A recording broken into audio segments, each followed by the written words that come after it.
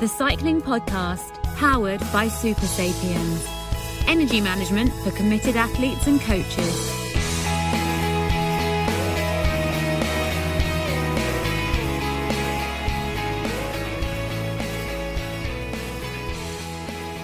To be honest with you, I'm not sure how to start this podcast. This was a project that Richard and I were supposed to work on together. And the last time Richard and I spoke, it was about making plans to meet in Ljubljana. Richard had this ambitious idea of riding his bike from Trieste to Budapest for the start of the Giro, collecting interviews and stories along the way. And I was supposed to serve as a kind of cultural liaison, supplying what I was researching on Slovenian history and culture. We were supposed to see each other in Ljubljana. He was supposed to be the one to finally crack the ice of Simon Špilek, the Slovene master of the Swiss races, which no other journalist has and probably never could ever do.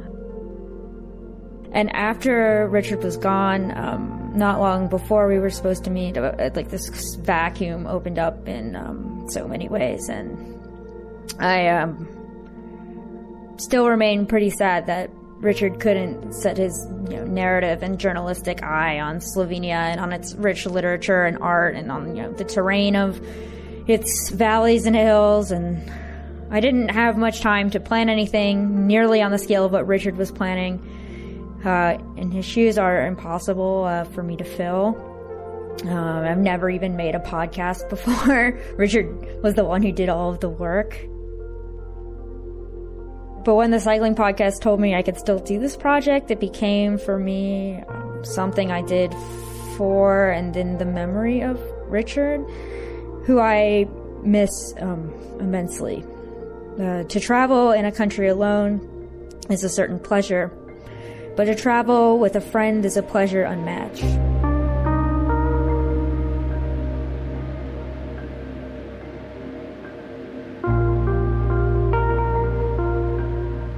I only had a week or two, even though and while I was still grieving, to prepare this massive thing. I pulled out every connection I had in order to make the best podcast possible. And not having a car or a license or the fitness to ride across the country like Richard, most of my work is centered around Ljubljana. And yeah. Richard, he used to call me the Roglic Whisperer, which I always thought was a little weird, and I kind of didn't like it. But now, I kind of take that nickname in stride, and kind of makes me laugh and smile. And I managed to find, I think my biggest heist here is that I managed to find 15 minutes in person, one-on-one with Roglic on some pretty short notice. And I also got to visit with Matej Mohoric at his race named after him. And I met Jani Brakovic in a suburban McDonald's. And slowly, a program emerged. The past, the present, and future of cycling in Slovenia. In a single week, I went to 2 races for juniors to see behind the scenes just how popular cycling is in Slovenia, and to meet some of its newest practitioners. I traveled with Pogi Team to Italy and got race reports from Tadej Pogacar's prodigies. I met with current stars, journalists who have been covering the sport since the 90s, historians, ex-professionals from the earliest days of an independent Slovenia, and more. I pulled out all the stops as quickly as I could, and when I came back to America, I was left with more questions that I came back to Slovenia to answer. I learned fun facts, like the fact that the president of Ljubljana's first ever cycling club later became mayor of the city, and that the world's oldest wheel was discovered in the swamps of Ljubljana. And I kept some narrations of my travels, tried to sprinkle this accord, if you will, with some poetry, literature, and art history in a way that isn't cheesy. All in all, I tried to do Richard proud, but also Slovenia, a place which I love immensely and to which I've devoted my own cycling journalism career. I hope to do that place proud too. I hope you don't mind my American accent too much. I truly wish it was a soft Scottish brogue that I would give anything to hear again and to tell me that I'm worrying too much, which I am, and I hope you enjoy what it is I've managed to put together. And I hope you visit Slovenia for yourself so you can see what all of the fuss is about.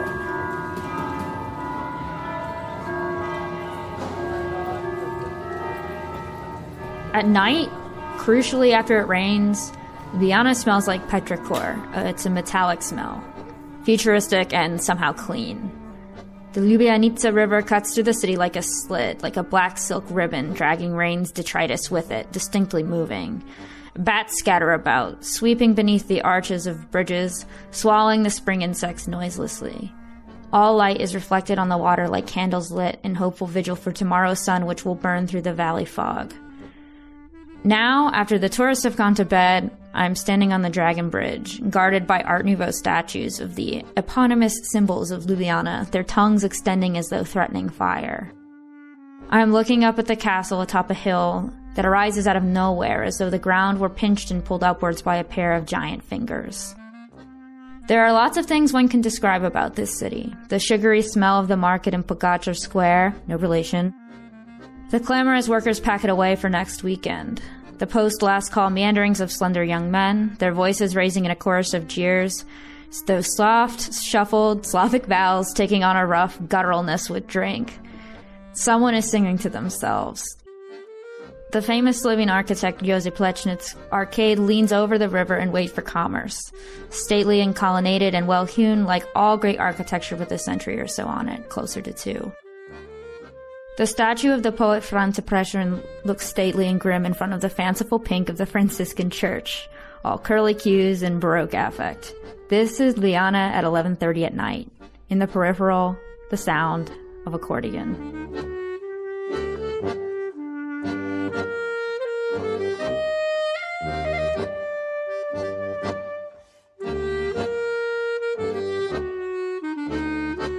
The Cycling Podcast, powered by Super Sapiens. Energy management for committed athletes and coaches. Super Sapiens is the Cycling Podcast title sponsors and supports all of our shows. And Super Sapiens have recently announced a couple of partnerships with World Tour teams, extending their partnership with Jumbo-Visma, which has been running since 2020, and also signing up with SD Works. Now, Anna van der Breggen, who was an Olympic gold medalist and 2-time world road race champion in her racing days, of course, was an early adopter of Super Sapiens technology, and now that she is a sports director at SD Works, she's been instrumental in signing the team up with Super Sapiens to monitor the riders' glucose levels in real time when training and preparing, and to give the riders that insight into how their bodies respond to not just food and fueling, but also stress of racing and travelling, the excitement and adrenaline rush of competition, or even altitude, because all of those things can have an impact on energy levels and blood glucose levels. So Team SD Works, one of the latest to sign up with Super Sapiens. If you'd like to find out more, go to supersapiens.com. Reading books changes the way one views a place. For me, Ljubljana was given a new life through literature. And when I was far away, thinking of this place, I filled the time with books. Perhaps the most rich fictional text on the city's life is that of Lojzsa Kovačic's Newcomers trilogy, which is something Richard actually recommended to me, and his taste is excellent as always. The 3 novels document in a semi-autobiographical way the life and the difficult assimilation of a Swiss-born Slovene boy named Bubi as his family is deported to Slovenia just as Europe is about to be plunged into the horror of World War II.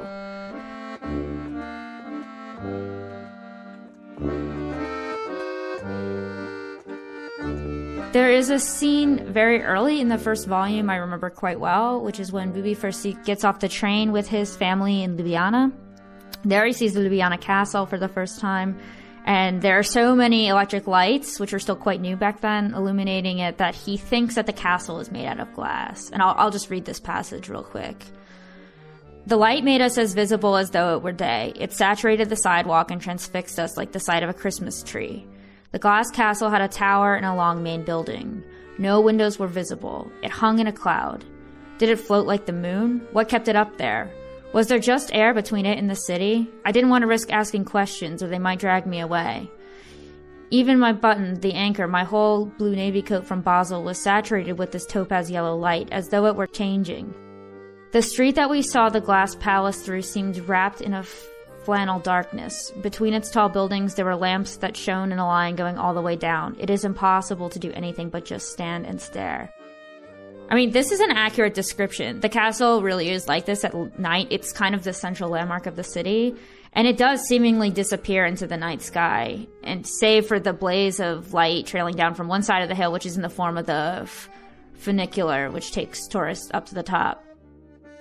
The novel, though, is not really the primary vehicle of Slovenian literature and wouldn't be its main literary export until the 20th century, because Slovenia is a nation of poets. The square of its capital is watched over not by like a military general or by some ancient ruler or occupier, of which there were many, but by a poet, Franz Prešeren, who was responsible for, among other things, the text that became Slovenia's national anthem.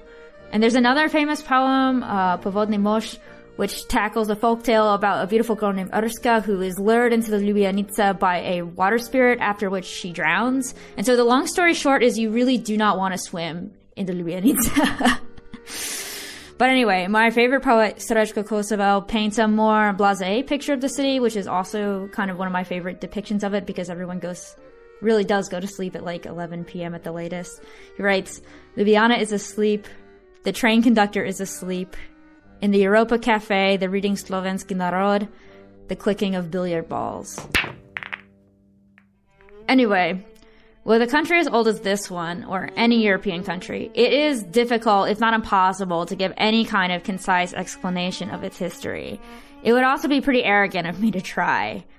Slovenia, whether in some or in its parts, was once under the occupation of several of Europe's most famous and sometimes terrible imperialists.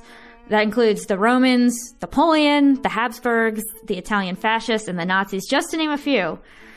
And then there's the tricky question of both Yugoslavias, both the Kingdom of Yugoslavia, through which Slovenia was first liberated from Austrian rule in 1918, and of course Socialist Yugoslavia, which dissolved in 1991. These are not uncomplicated topics. Overall, the longing for freedom, independence, and self-expression in the Slovene language are all recurring themes in Slovenian history, folklore, literature, art, and politics. And for the purpose of this podcast, I obviously can't get into the weeds on all of this, lest the podcast be 3 days long. We're already pushing it with 2 parts. However, even just through cycling, we can glimpse some of these themes, their complications and implications for the present.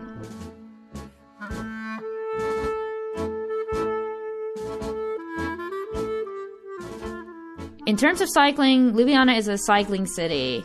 May not be Amsterdam, but it's by far the closest thing you can find in this part of the world. The cycling culture is rich, and it goes back as long as cycling cultures in other European countries do, back to the invention of the bicycle itself in the late 19th century. There is robust bike infrastructure fanning out into the suburbs, a plentiful and convenient bike share system, which I quite enjoy, and many of the streets in the city center are completely free of cars. Outside of cafes, you see old beater bikes and city bikes chained up to everything imaginable. A lot of them are older than Slovenia, the independent state itself, and many come from the Rog bicycle factory, which produced most of the country's bikes during the Yugoslav period. And then after the Yugoslav period, when the factory was abandoned, it was taken over by a bunch of anarchists who ran basically like an art collective there, all the way up from the early 2000s through the pandemic when the city council finally closed in on them. It took them quite a long time. And you can still see graffiti all over the city about the need to liberate the Rog squat, as it was called. My point is that cycling is not a new phenomenon whatsoever in Slovenia, nor is bike racing. The levels are good. Cool. To learn more about Ljubljana's first cycling clubs, I went to a trendy cafe on a side street beside Ljubljanica to speak to Mark Kohe. Mark's a Dutch journalist who's lived in Slovenia for 10 years and has worked extensively with Ljubljana's main cycling institution, KD Rog, once home to Tadej Pogačar himself. Since 2017, Kohe has been putting together an amazing exhibition at Ljubljana City Hall about the history of cycling in Ljubljana. The exposition features numerous photos, text in English and Slovenian, and bikes, both Pogačar's and some of the older iterations from Rog's own catalog. Here's Mark Kohei. Yeah, well, the first cycling club was founded in 1885. It was a German club, so it was founded by Germans who lived in Ljubljana. And 2 years later, the Slovenians themselves founded the first club for Slovenians. But cycling started already earlier here, and it was approximately around 1869 when the first cyclist appeared here in the streets, and caused some troubles, of course, because as you know, people never rode bikes before. Of course, bikes were new, and suddenly adults stepped on these things, and they couldn't ride, but they still tried to. So there were some accidents, and From the exhibition that Mark is talking about, I also learned that a former mayor of Ljubljana, Ivan Tavčar, was once the president of Slovenia's first cycling club. So Slovenian cycling heritage is totally embedded in the city itself. Yeah, and also racing started really early. 1887 we had the first race, small race, only 4 kilometers. A year later another race of 4 kilometers. But at the end of the century, for instance, we had some bigger races, like the race Zagreb-Celje-Ljubljana. It was a race of 200 kilometers. And also around that time, there was the race Trieste-Vienna, a race over 500 kilometers. One year it went from Trieste to Vienna, the other year from Vienna to Trieste. And one of the editions was won by Josef Fischer, the winner of the first Paris-Roubaix and winner of Bordeaux-Paris. So quite a big name in cycling. And this race, it went through Ljubljana, and back then it was a race from Vienna to Trieste, or the other way around. But the big cities on the route, they were like stages. So in Ljubljana there was a big reception of all the riders of this race, and here in Ljubljana they got something to eat, and it was a big reception for those races.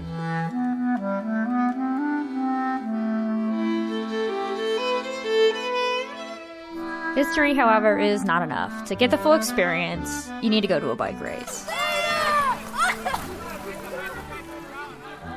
It's hot for April. My friend Giga picks me up outside my hotel, and we drive about half an hour to a small town just outside of Kranj called Trstenik. Village might be a more apt term than town, for the whole settlement is draped over a few hills like a net.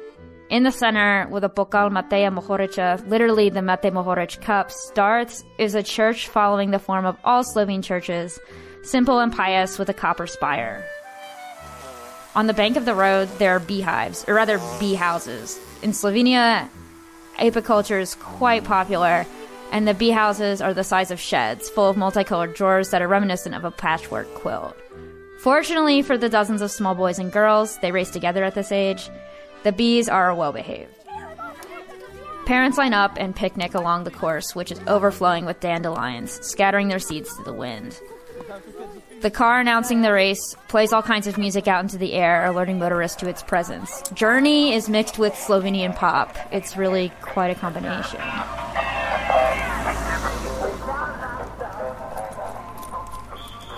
It's endearing and inspiring to see so many children, not older than 13 or so, go full gas. I mean, full in the drops, out of the saddle, as they pull across the finish line, just totally launching themselves for like 16th place or something like that. And some of the kids are from small local clubs, some are from the bigger juniors teams like Karerog, Adria, Kolesarsko Club Kran. Others are from as far as Serbia and neighboring Croatia. They are joined by their families, who often also bring their bikes, conversing in folding chairs, generally hanging out. The atmosphere is totally casual and fun. The short circuit is just hilly enough for someone to maybe bake free. In fact, a previous iteration of this race is what alerted Andrei Hauptmann to the presence of Tadej Pogačar for the first time, who at 15 had lapped all of the others and was alone. And Andrei thought that he was behind, and he was like, oh, someone should help that kid. But it turns out, no, he was ahead of everyone else. But that was this race that anecdote comes from.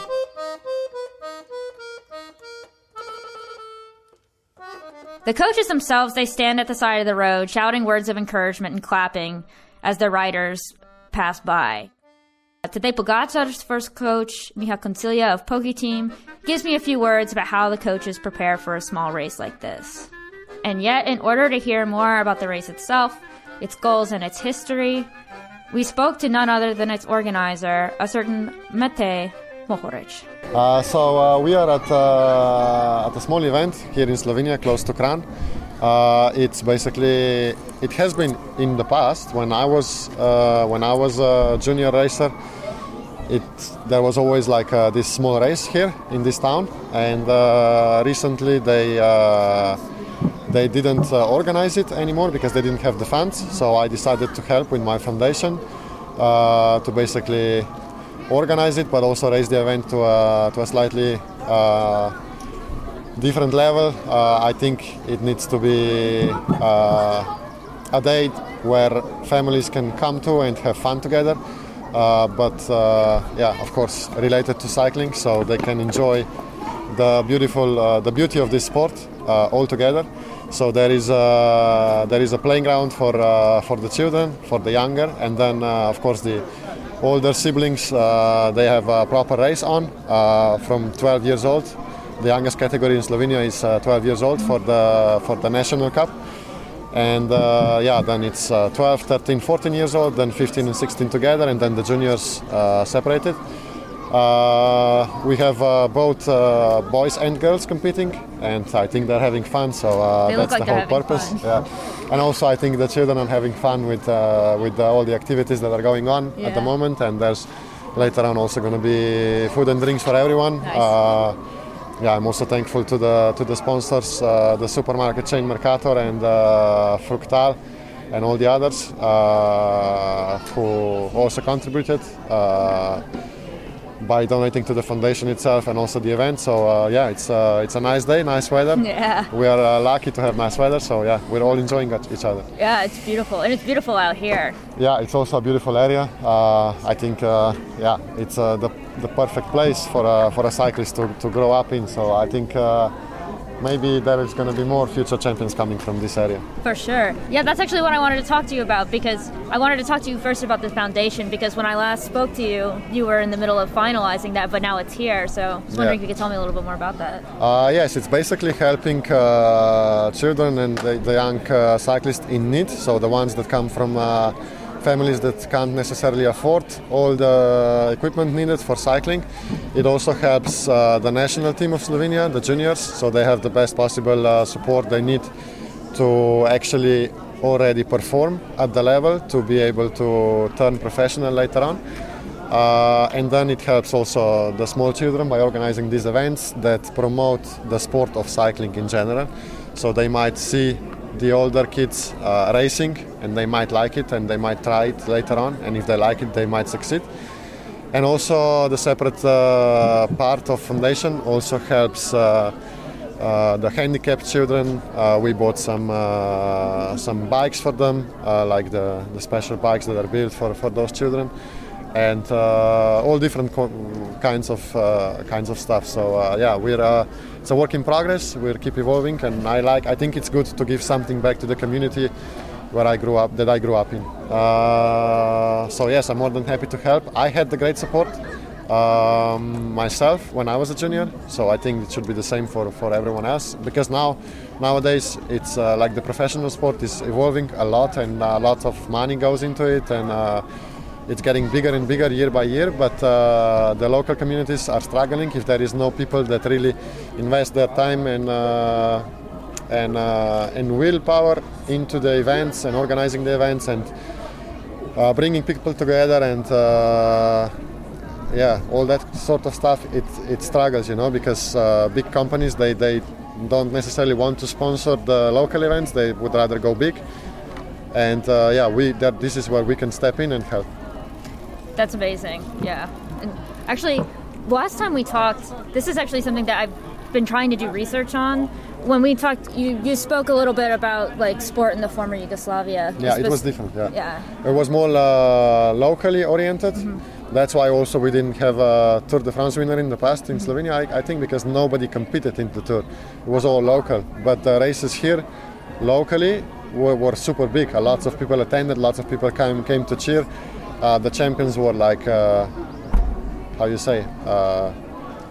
everybody looked up to them, you know. They were like local stars, but proper ones. Yeah. Like we are now on a global scale, Yeah. but was the same, but then on the local scale. And all the local companies that worked were successful. They sponsored the local events also on the elite level, so adults, you know. Mm-hmm. So they were professionals, but in a different way. They didn't compete in the Tour de France. They competed in the local races, but they were on a super high level.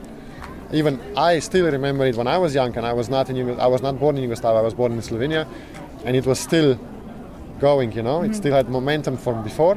Like financially? Like financially and like with the tradition, it carried on, but then slowly and gradually it stopped because companies stopped sponsoring it. And nowadays, all the companies, they sell more or less on a global level. You know, you can't if you're a company and you just sell your products in Slovenia, you're probably not going to be very successful. You know, and this is a part of how the direction the society is moving towards, and this is it. But I think locally there is still many people that are acknowledge this fact, and they are working and putting energy into changing the direction ever so slightly, so that these events don't necessarily die and they still go on, and it's just as good as it was before. Mohoric touches on a really important point. These little races, even though there's a bouncy castle standing behind him as we speak, are very important for the continuation of the sport as a whole in this country. And that continuation is necessary because in the past, everything was provided for as part of the socialist system. That infrastructure lingered just long enough to push the current generation of stars to where they needed to be to succeed. We'll get to that part of the story in the next installment of the podcast, which deals with the present and the future. But in order to best understand how the best cyclists in the world came to be such, it's time, perhaps, for a little bit of Yugo nostalgia. So then we move into the 70s. Yeah, the 70s was a bit of a transitional period, I think, for Slovenian cycling. There were a few good riders. They were still competing on an international level, amateur level. They were not as good as the generation of the 60s, but still some good riders.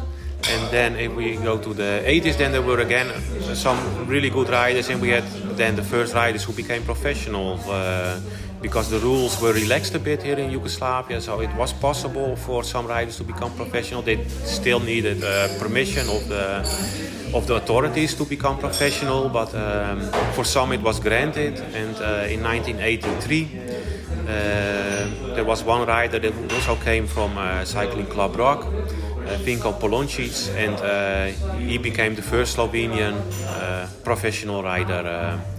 It was his own initiative, it was his own dream. He really wanted to become professional, so he arranged it himself.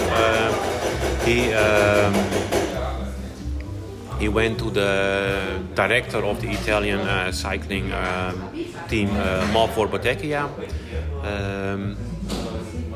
to ask if he could become professional. He was invited for a talk there at the office. He told them there about his results at the Olympics, where he was 8th at the team time trial. They weren't really impressed about that, but he also won a race in Italy once, which the director of Malfor Bottecchia immediately checked by phone. It was confirmed, the result, and Polončić was accepted to the team and became the first professional rider in 1983. And he opened the door for that generation. Yeah, but not that it was still easy. I mean, the next professional was Primož Čerin, and he still had some problems becoming professional. First, he wasn't allowed to become professional. Then he got permission to ride for an Italian amateur team for 1 year, and after this 1 year, he was finally got permission to go abroad and become professional. And he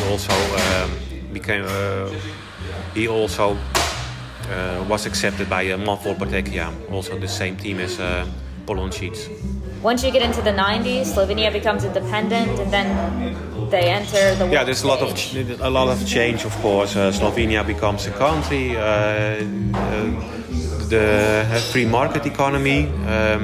So for the cycling club, the ties are cut with the factory. The club becomes also independent. So they're suddenly dependent on sponsors. And somehow they manage that also. They find their sponsors, and the team is not the club team, the club amateur team anymore, but slowly becomes a semi-professional. And the best riders of the team, they also become professionals. And back in the 90s, some good riders are Martin Vastia, who will go to Italian teams, and André Houtman, the first Slovenian to get a podium spot at the World Championships, and also the first Slovenian that has a good Olympic result. Yeah, and then also a big moment for Slovenian cycling was in 1994 when the Giro came through Kranj, and it sort of like publicized the country more to the cycling world. Yeah, it was of course the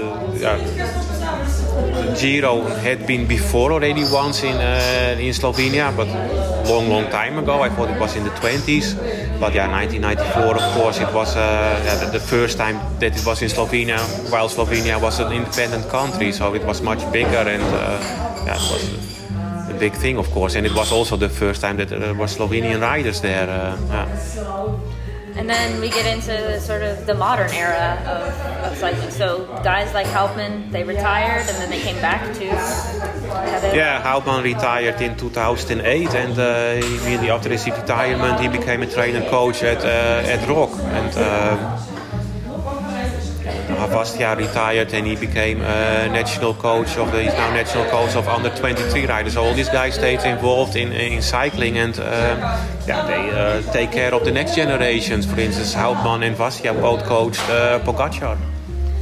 So we can dispel of this notion forever that the Slovenians came out of nowhere in cycling. Yes, definitely. They didn't come out of nowhere. We just didn't see them. Yeah. Their history is just as long as most places in Western Europe. Yeah, it's comparable to cycling history in Western Europe.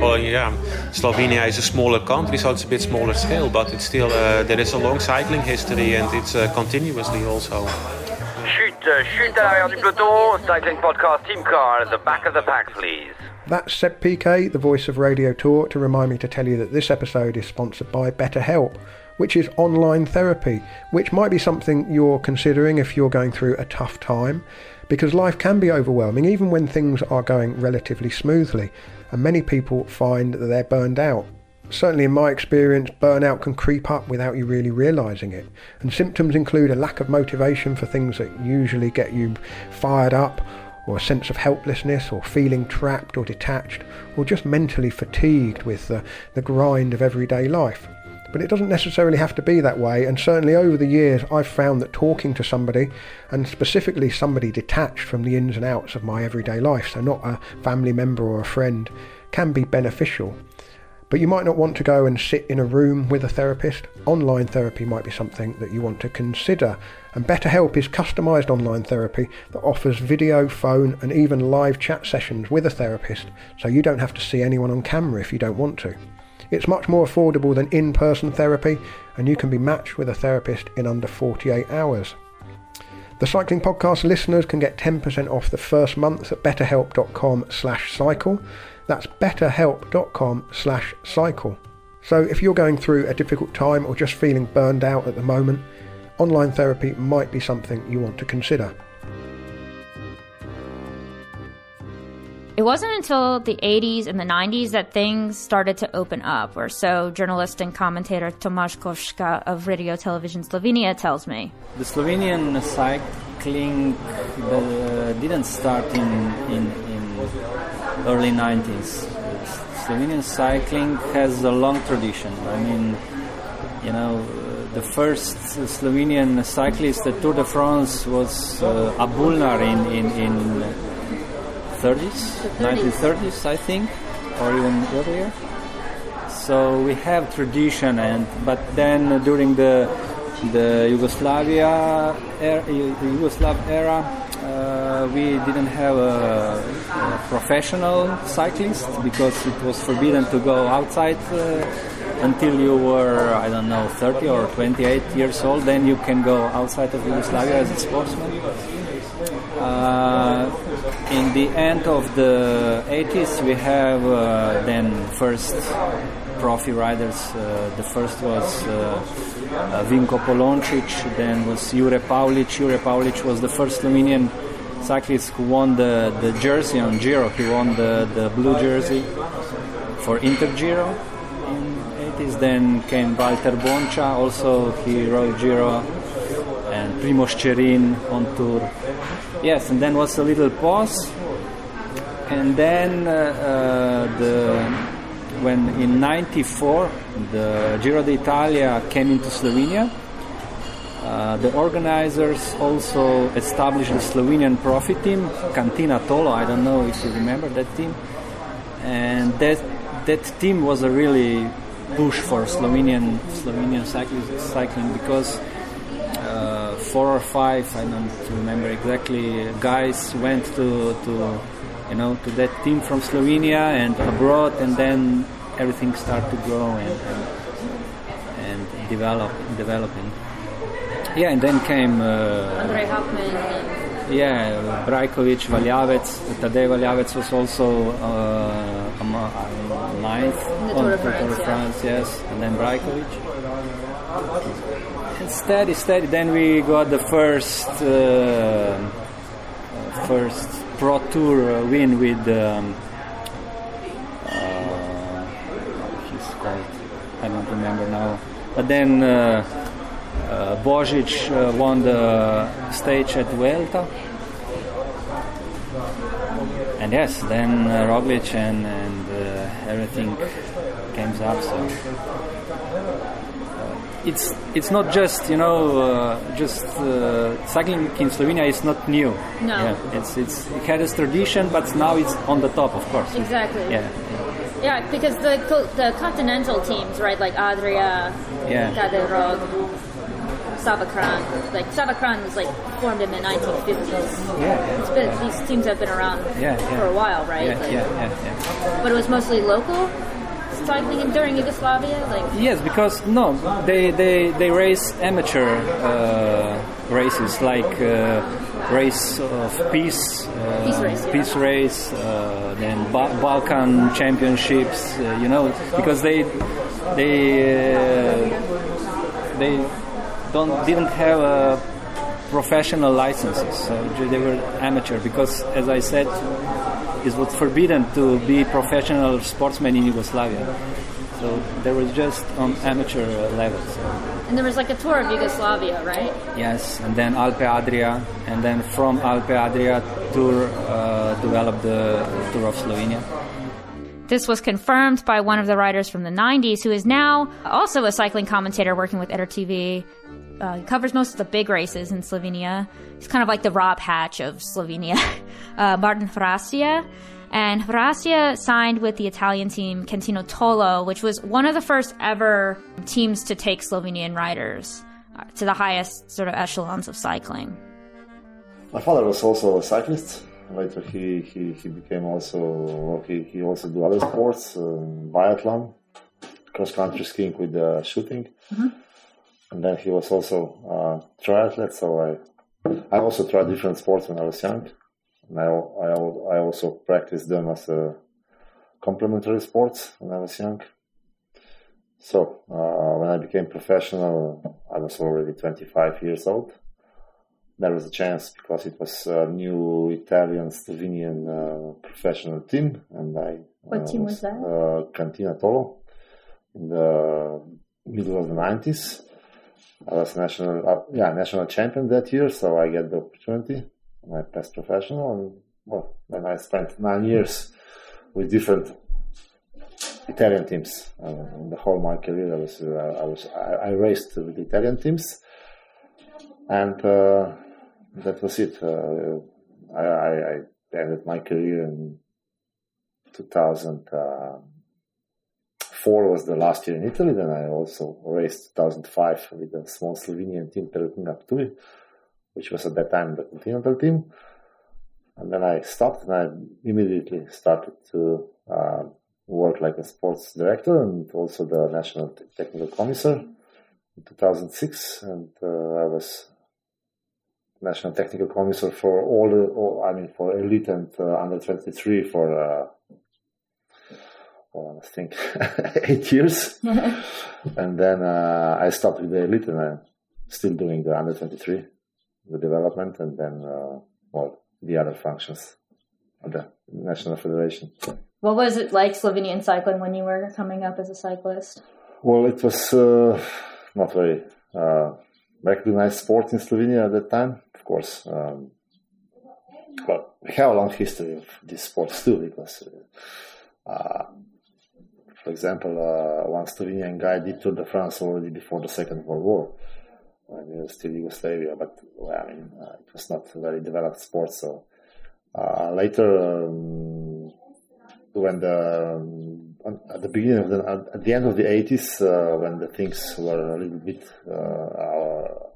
bit more opened, the best Slovenian riders start to follow start to race like professionals. The first of Slovenia was Vinko Polončić, who's still alive and still in the sport, even if he's half Croatian, but yeah, doesn't matter. Then was Primož Čarin. He was also at that time the best Slovenian cyclist, and Jure Pavlic. Those were before me, and then almost together me and Walter Bonča, who stopped after 2-3 years. So I was the only one who managed to have a, let's say, long career. I was 36 when I stopped, so I think it was enough. And then, of course, the sport was developed as we started to do all the big races, and then with all the experience which we brought back to Slovenia, we start to really doing great steps, I think. The Cycling Podcast is supported by Science in Sport. Science in Sport. Fueled by science. Thanks to Science in Sport for their continuing support of everything we do here at the Cycling Podcast, from the Grand Tours to episodes about Slovenia. Hello, I'm Tom Wally, off of service course and also a producer at the Cycling Podcast. I've just stepped in from behind the proverbial glass to tell you that you can get 25% off your next order with Science in Sport, which is something I'm going to do as soon as I've finished recording this message, because I finished the last of my apple-flavoured gels, which are an essential for getting me through some vigorous workouts on my turbo. If you want to get 25% off your next order with Science in Sport, and why not, just use the offer code SISCP25. So just go to scienceinsport.com and enter that offer code SISCP25. And so back when you were cycling, was it mostly local races, things like that, or was it more sort of with Italy or in the international scale? Yeah, well, we were lucky because we have quite long border with Italy now. So and already in the 80s the border was quite open, so we could race there, and we learned everything from Italians, I think, well, at least at the most. And then, yeah, of course, in Slovenia we had our own races. Tour of Yugoslavia was at the moment the biggest race, but it was not exactly a Slovenian race. It was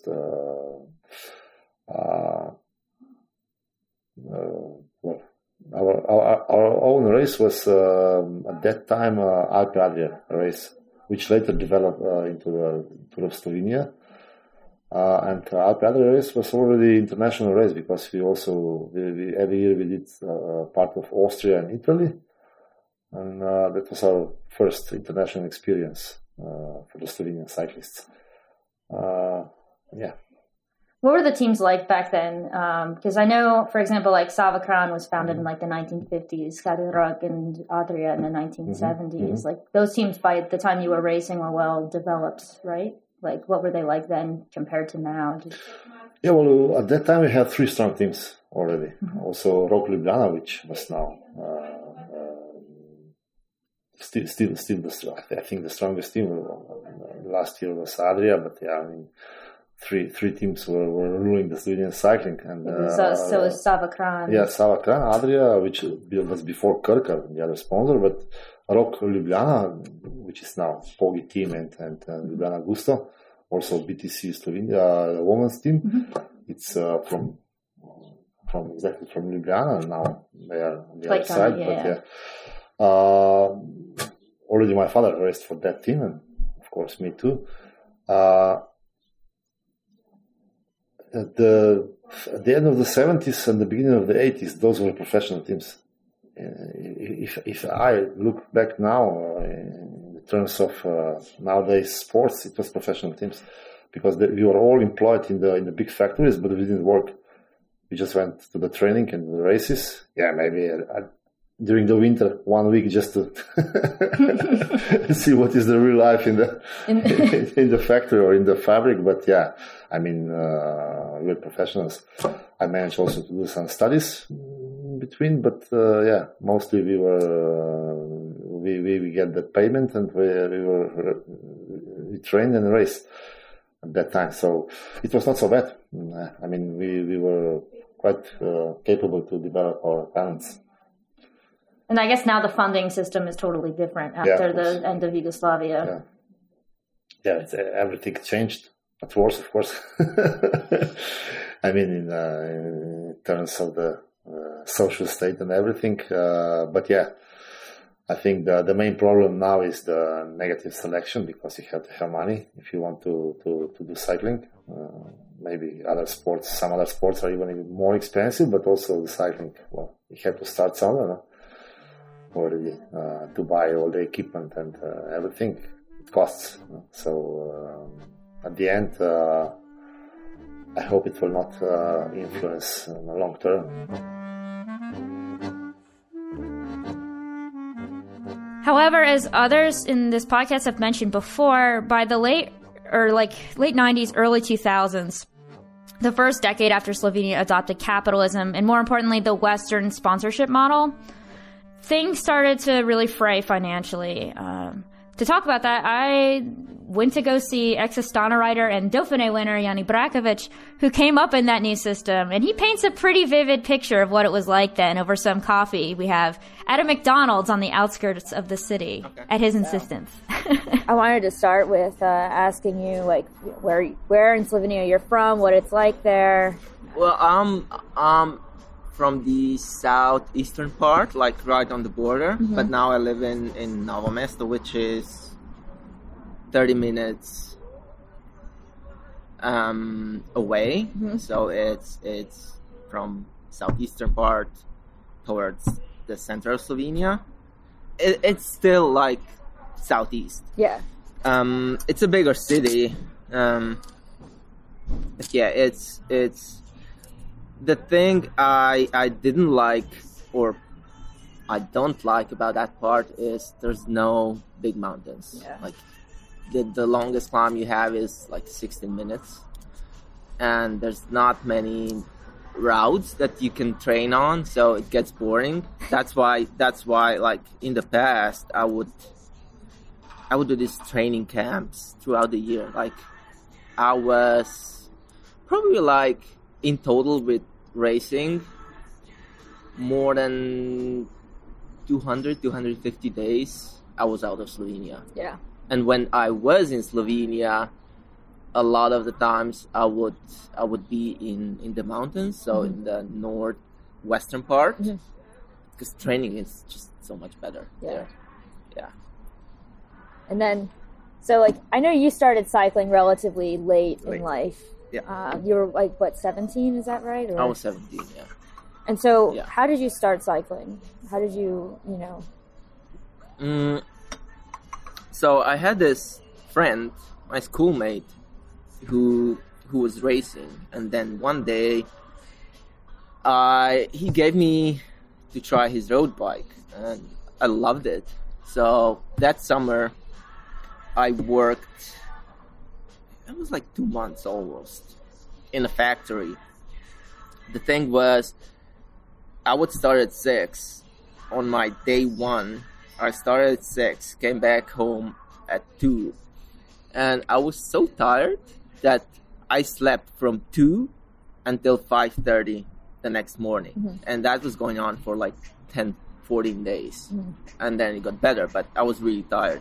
And then after those 2 months, I bought a bike, and I was already racing back then, but it was not serious. Mm-hmm. From that point on, it got pretty serious. And I rode a lot that summer. Like all my friends went to vacations, my parents went to vacation. I stayed at home, and I did, and I do not recommend that because it's stupid. I was doing 1,200 kilometers a week for 2 months. That's nuts. That was like, my easy day was probably like 2 to 3 hours easy riding, but in total weekly I was doing still 1,200 kilometers, and I was 17. Mm-hmm. Yeah, and then that fall I was just so much better than 3 months previously, and I was competitive. I still didn't have any technique, or I didn't know how to ride in a group or how to race, but I was strong enough to be competitive. I almost made it to the I almost did World Championships in Portugal, I think it was. And from that point on, it just went up and up. What year was that? That was 2001. And then 2002 I was under 23, still going to school, and it was tough because like there was no time to train, and like doing 2-3 hours a day. It was more 2 hours a day, maybe 14 hours a week. You cannot be competitive, and all things considered, I was still very underdeveloped. Mm-hmm. Like when I started racing at 17, I was 36 kilos and 1.50 meters. Wow. So I was by far the smallest and the tiniest in the group. Yeah, but with time I got better. It was like cramming for a test almost, doing all those kilometers. Yeah. And at that point, did you know you wanted to be a professional? Oh yeah, immediately. Immediately. At that time, I think we had 2, maybe 3 professionals. So one was Hvastja, the other one was Stangal, who is Bahrain now. And then there was another one, Klemencic, who was a sprinter. I wasn't really interested in sprinting because I wasn't a sprinter.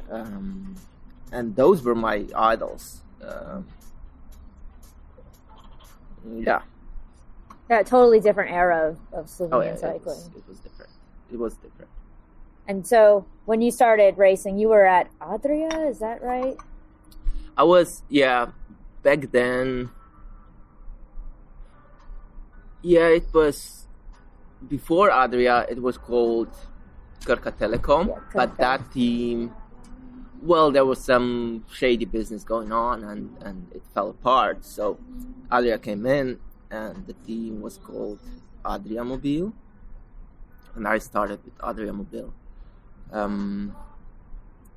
was in 2003, 2002 or 2003. 2002, that thing happened, and I remember I was first year under 23, and I was supposed to race through Slovenia, but we didn't have bikes. Like 3 days before the race, we got bikes, and we got Bianchis. Those were like low-end Bianchis. But it worked. I did Tour of Slovenia. I didn't finish it. It was way too hard for me. Yeah. Who was at Adria at that time? You mean riders? Yeah, and then who was in charge of the team at the In charge, it was... Well, he's still in charge, Bogdan Fink. Oh, yeah, okay. He's still in charge. He's still director of the team. Let me think. I'm not sure. In 2003, Milan Eugene was he was a coach, sports director. He was everything. And even though I don't agree with everything he does and the way he does it, we had everything we needed to perform. And that was a good thing. There was like, everything was strict. There was order. We trained together. We raced together. Yeah, there was a lot of yelling and uncomfortable events, but we performed. Yeah. And like at that time, I'm quite interested actually in sort of the funding structures of cycling and how they changed when, you know, Yugoslavia became Slovenia. And so I know there was lots of infrastructure, lots of like, there was more money in cycling, and then as the country changed and became independent, that money kind of trickled away. There was never money. In Slovenia, there was never money.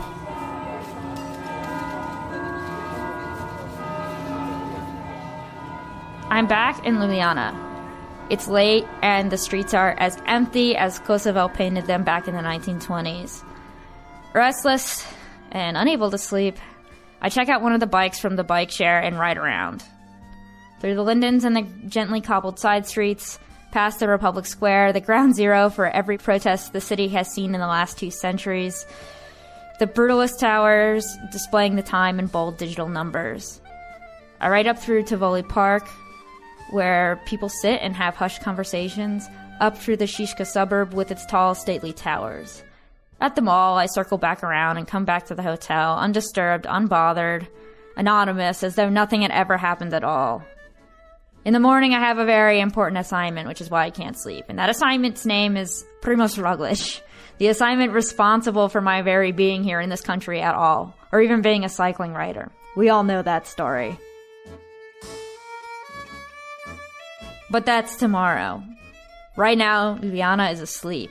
Instead of the clinking of billiard balls, it's the jangling of keys in the door. It's the soft scratch of pen on paper. The quiet, muffled sound of bells somewhere off near the highway. Until next time, this is Kate Wagner for the Cycling Podcast. The Cycling Podcast was created in 2013 by Richard Moore, Daniel Freeb, and Lionel Burney.